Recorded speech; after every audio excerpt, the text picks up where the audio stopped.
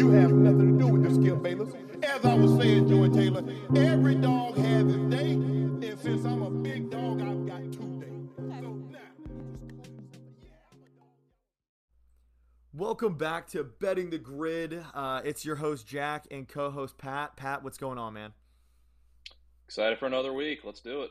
I know, we've had quite a little, we haven't had a back-to-back race yet, so it's been the anticipation keeps building week after week, so it's really nice to have this race. It's going to be at midnight here in the Central Time Zone Saturday night, so we get to finish up the final 4 games and go right into F1 racing.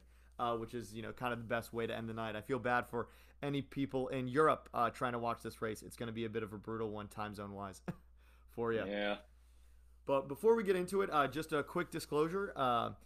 We here at Betting the Grid are in any way, shape, or form offering financial advice. Everything we share is speculation and opinion. Check your individual state laws to see if sports betting is legal or what options there are in your specific state. If you or anyone you know is addicted to gambling, call the National Council on Problem Gambling at 1-800-522-4700. Their info will also be in our show notes. And as always, the lines are taken from BetMGM as per March 31st, 2023. All right, Pat, so let's go into the Saudi recap. How would you describe that race for me, man? In one word, how do you describe it? Snoozer. Yeah, that one, just wasn't super interesting. I mean, what we thought would happen happened. Max came storming through the field after a little hiccup in qualifying, and Checo just kind of held firm in street races like he's done. So, not a lot of action in that one, unfortunately. No, and I was surprised the 2 DNFs we saw, were just some car failure. It wasn't, everyone, it felt like it was almost a conservative race. Given how many DNFs we saw last year. We only had 14 drivers finish last year, right? Yeah, 13 or 14. There was a lot of carnage last year just because it's really quick and it's not a super wide track. So if you mess up, you don't really have anywhere to go but the wall. But yeah, I was surprised at kind of how clean it was considering how it's historically been. Exactly. No, but I mean, always like to see the drivers have safe races. You never root for crashes, but it always does shake things up, especially for some of the lower teams, really get chances for the points. But before we get into that, Fernando Alonso, just the Aston Martin has been fantastic. What are your thoughts on him after this race? I mean, he's just an ageless wonder. In his 40s, he's still doing what he was doing all throughout his career. So, I mean, he's obviously loving being in a top car again. And he's just, once he gets his positions, he's not giving them up. So it's just been super cool to watch him keep that brilliance going into his 40s. You want to know a crazy stat that I was reading while researching for the pod? Let's hear it. Fernando Alonso in his last 9 seasons only has 2 podiums. And in his first 2 races of this season, he already has tied that number. So it's really great to see him. Yeah, like you said, I mean, he's absolutely ageless. I believe he's 42, definitely in his 40s. Still racing at this high of a level, and finally a car that's deserving of his talent. So really good to see. But man, the FIA in this freaking starting grid issue. Ugh. I mean, the saying, fool me once, shame on me, fool me, or no, what is it? What's the saying? Shame on you, fooled me twice, shame on me, something like that. Yeah, exactly. And so like the FIA, it's like, okay, clearly because of these new regulations with the cars, obviously bigger tires than starting last season, but it really just shows that now 2 races in a row, 2 drivers almost having the identical problem, Esteban Ocon in race 1 and now Alonso.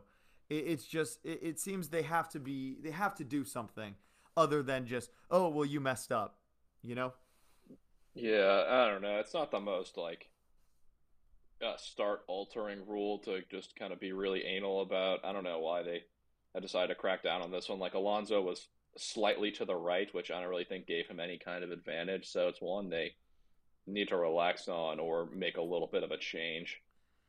You know what I would maybe like to see?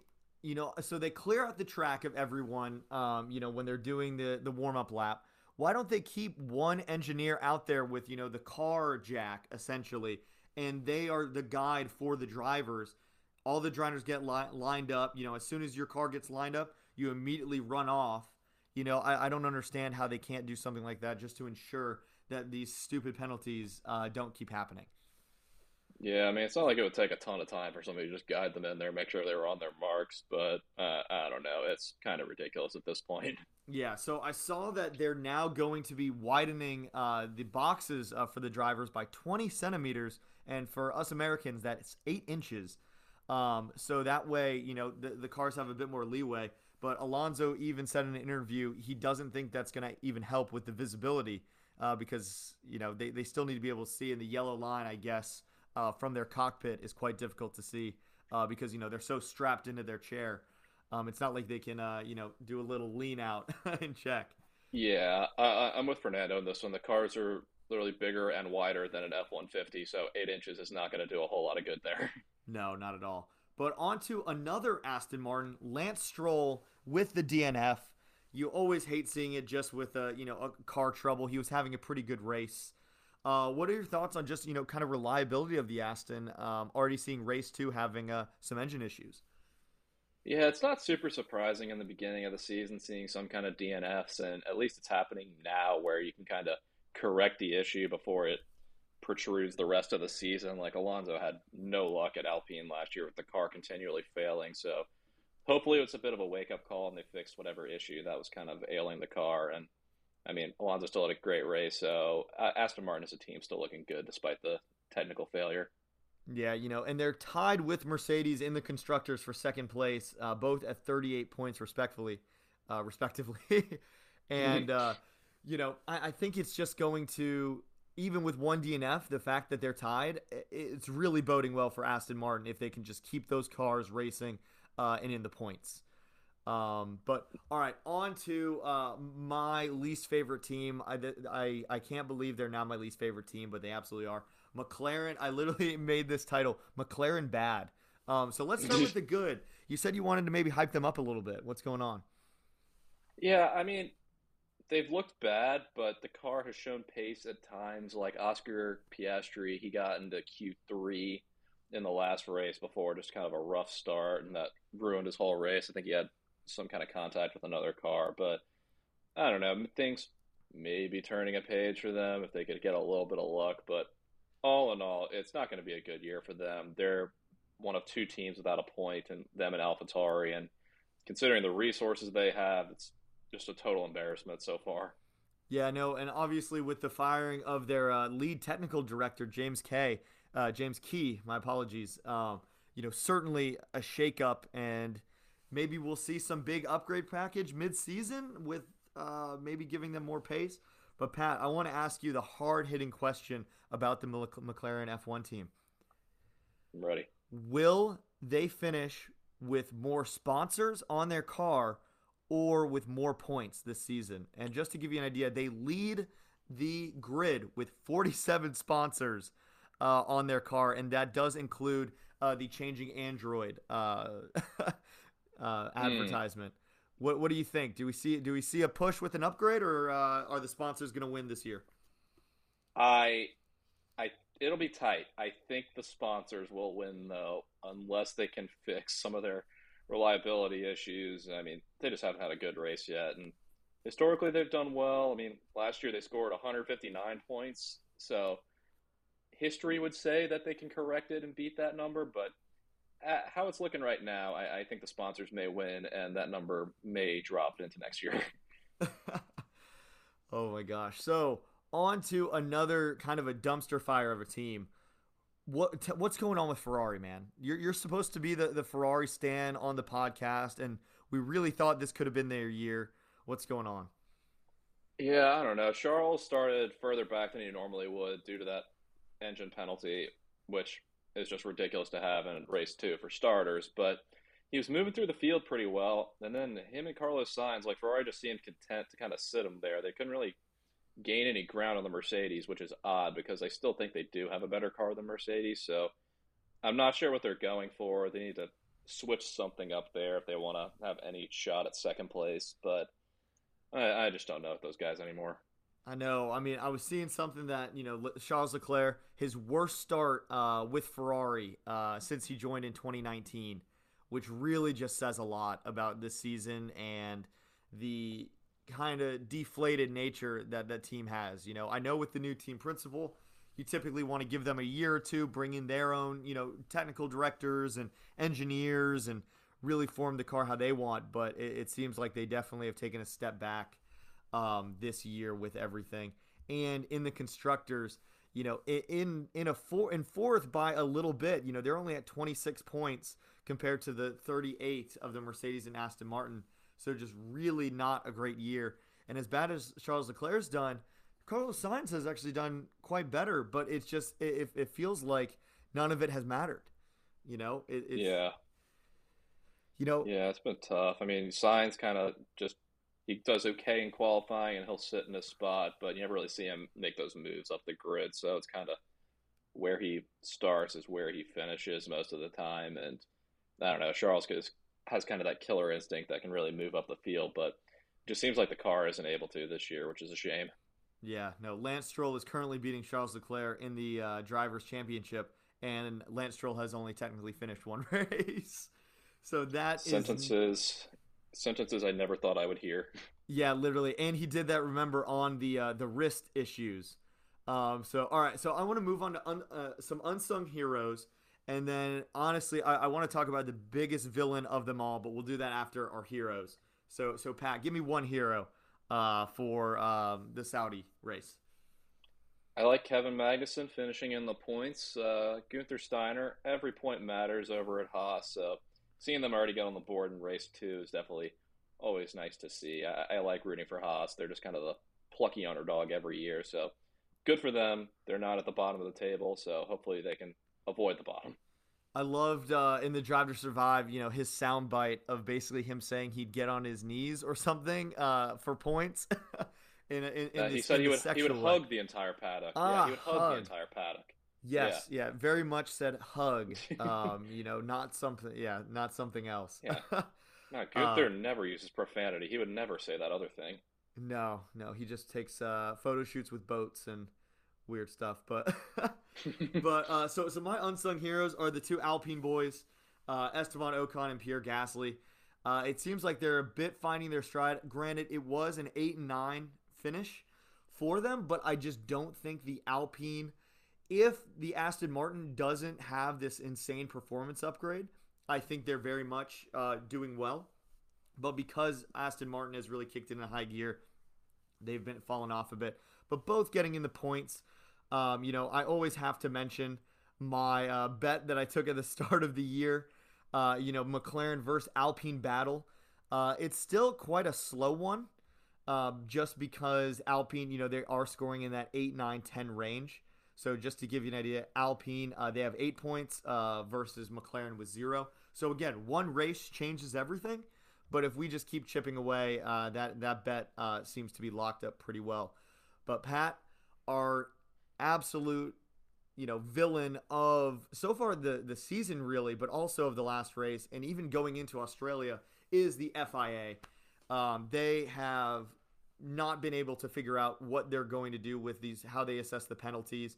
I mean, if you remember from the Saudi race, Fernando Alonso, he did his 5-second penalty for the starting grid issue.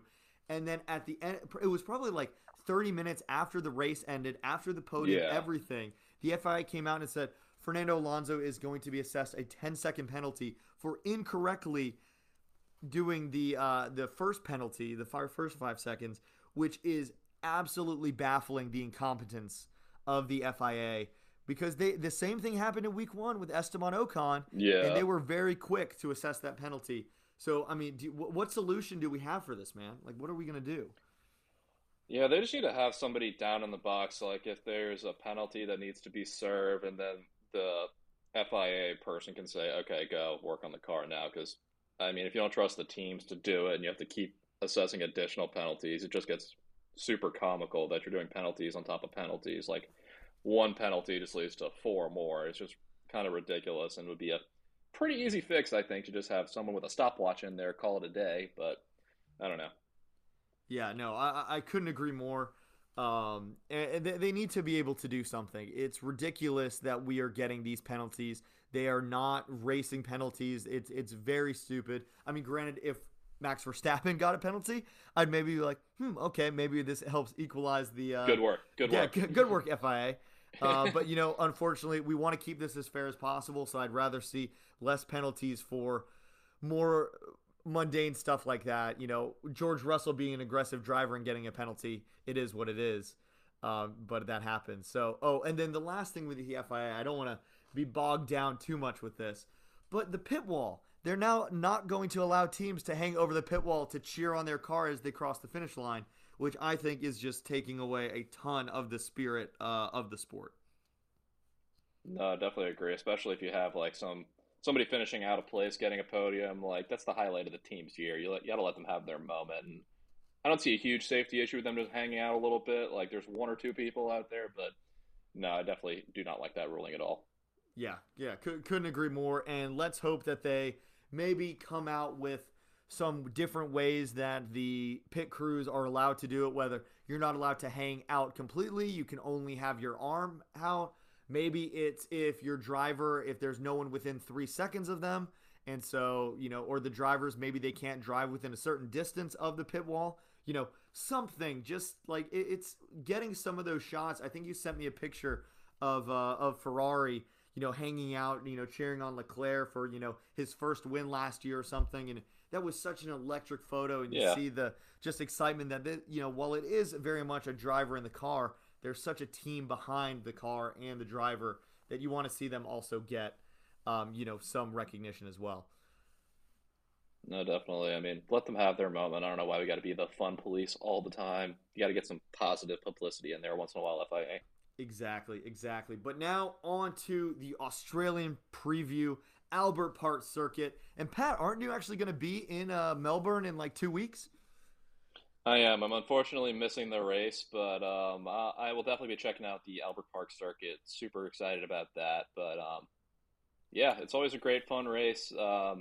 Super quick, not a lot of technical turns, so hopefully we see some overtaking. But can't be worse than Saudi, I think. Cannot be worse than Saudi. So just a couple quick points I wanted to mention, just with all the news that's going around the Australian Grand Prix, and some of the drivers. Now, we're recording this after free practice 1 and 2, so a bit later than we typically release episodes. But just because of the way things shaked out, that's how it's going to go. So we're really just going to focus on the qualifying and race winner bets, with some other kind of fun ones there on the back half. But Pat, Valtteri Bottas is absolutely living his best life from everything that I've seen on social media and, through kind of the race weekend coverage. Yeah, no, definitely. I think he's living in Australia most of the year now. He's dating, I forget the girl's name, but some Australian athlete. So Valtteri loves it in Australia, fully embracing the mullet and the mustache. And I mean, Mercedes is a bit stuffy at times just because of all the success they've had. They kind of expect you to be a certain way, but Alfa Romeo just letting Valtteri be himself, and the mullet looks sweet. I'm happy for him. Yeah, I would have to agree. There's a, for our non-baseball listeners, the New York Yankees, a very famous baseball team, they're very strict with, facial hair, haircuts. They want you to look proper, a proper baseball player. And that's very much like the Mercedes. So it is nice to really see Alfa Romeo kind of give him that flexibility, to have fun. It doesn't have to be serious 100% of the time, except when you're on the racetrack. You want to make sure you're a good driver and not doing anything crazy. But Pat, you said him basically being an Australian citizen. Why don't you talk about your other favorite Australian citizen in this? Actually, you may have two you want to mention. Well, my favorite would be Daniel Ricciardo. It really sucks not seeing him out on the track this year, but he's definitely still made his presence felt around the track, and kind of overshadowing the only Australian on the grid, Oscar Piastri. And I got to say, we've been crapping on McLaren a good bit, but I do like Oscar to get in the points this week in his home race. I think he did very well getting into Q3 in Saudi Arabia. So without the bad start, he was trending in the right direction. So Oscar Piastri, getting a little bit ahead of ourselves here, but for him to finish top 10, plus 225. So just got to get in 10th, some DNS. I like it a lot.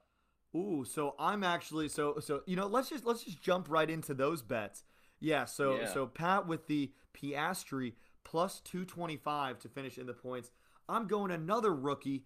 I want to see Logan Sargent get his first points. It's shown the Williams can do it. Alex Albon, he's only at a plus 225, but Logan Sargent is plus 400.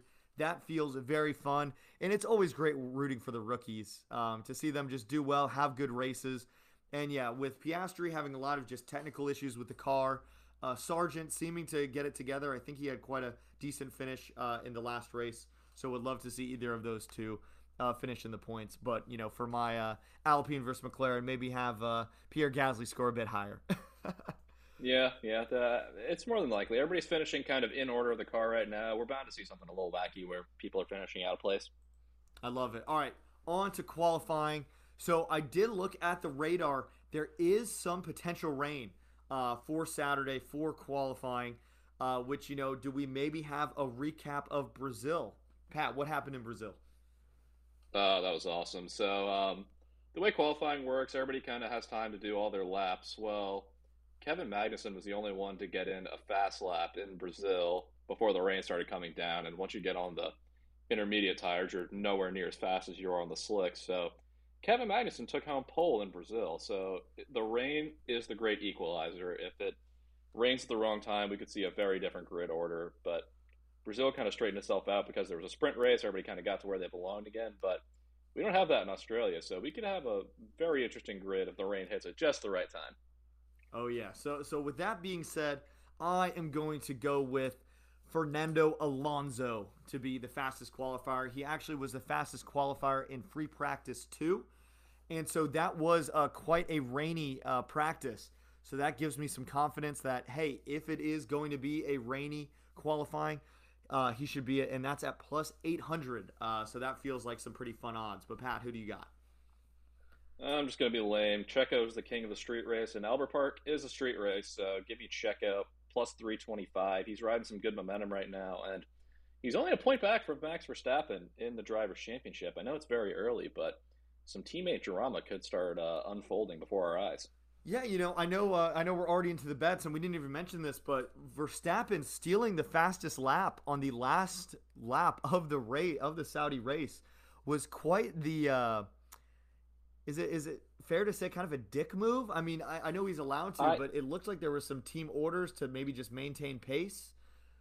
Yeah, I would agree with that. I mean, let Checo have his moment. He never lets him have his moment. So that is the 1 point difference between them in the standings, and hopefully it keeps up. I like seeing at least a heated drivers' championship battle, even if it is between teammates. Seems like that's the only way we'll have somebody try to catch Verstappen. So we're Team Checo right now. Yeah, very much Team Checo. And Christian Horner did say, or I guess was telling Sergio Perez that, both drivers are going to be, while not given preference, they're both going to be treated equally to give just the best chance of either one of them winning. So that at least instills some confidence. Now, we'll have to see that in practice. That first radio call that says, Checo, please let Max through. That's going to be a real testy case, for the whole team.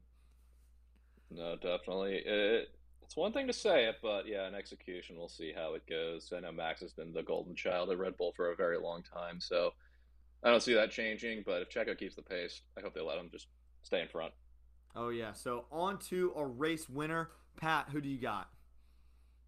I'm going to steal your qualifying winner and take Fernando Alonso. So there's been an interesting stat that Alonso just picked up his 100th podium last time in Saudi Arabia, and the next podium after someone hits 100, their 101st, has always been a win. So if that trend continues, we'll see Fernando Alonso on the top step, and I think he should get a podium at least, so I hope it's the top step.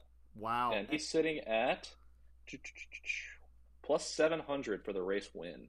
Oh, easy. That sounds like an absolute great pick. So just to give our audience an idea, Max Verstappen is minus 350 to win, and then we're going with my pick of Sergio Perez. We just did a flip. We did a flip-flop here. Essentially, if you're listening and you really want to go with us, I'm just going to be taking Sergio Perez and Fernando Alonso almost every bet possible. and rooting for, the Spaniard or the Mexican to really get something done, and hopefully dethrone Max there. So yeah, and as you said, it's a street circuit, so why not? He's the king. He's the king of the street race. I love it. All right, Pat, cue us up for your favorite bet. Fastest pit stop. Ferrari has been dominating one aspect, and that is pit stops. 2 races in a row with the fastest pit stop. And in Saudi Arabia, it was their fastest yet at 2.1 seconds, which is rapid. But the odds makers have reflected that change, and they're only sitting at plus 125 for fastest pit stop. Red Bull is the fastest, or lowest odds at plus 120. But I'm going to go a little bit outside the box. I'm rooting for Aston Martin, so I'm going to go for them for pit stop as well. They're sitting at plus 1,600, and their fastest this season was 9th overall, 2.48. So if they speed it up just a little bit, I think that's a very good bang for your buck. Nice. I like that. So I'm very much going with a similar strategy. And I guess it's very clear that I'm a fan of Alpine. I don't know if it's because I was in Paris late last year, and so I just have something for these Frenchmen. That sounds so bizarre. But I'm going with Alpine at plus 2,000 odds for fastest pit stop. So they actually have the 6th fastest pit stop this year. So also getting really close. And just to give you an idea, Ferrari has the top 3, followed by Red Bull, Ferrari, Alpine, another Ferrari, another Red Bull, and then the Aston Martin. So it is quite a start, there's a reason that Ferrari and Red Bull are both respectively at Red Bull plus 120 and Ferrari at plus 125. So we're trying to go with some outliers and hope that, hey, this can be the race. Pat, the last thing, as always, Alpine currently ahead of McLaren by 8 points in the Constructors' Championship. Just have to keep hammering down that one bet I took because I had quite a lot of money on it. So we'll keep the audience updated throughout the season. Pat, before we go, any last comments before the Melbourne Albert Park Grand Prix? Nope, just rooting for the grid. Somebody take down Red Bull. If the car doesn't shut down, though, I don't see it happening. But if it's going to happen, let it be Checo or Alonso. Let's have. Perfect. Well, thank you for everyone for listening, and we will be back next week talking more F1. You have nothing to do with the Skip Bayless. As I was saying, Joy Taylor, every dog has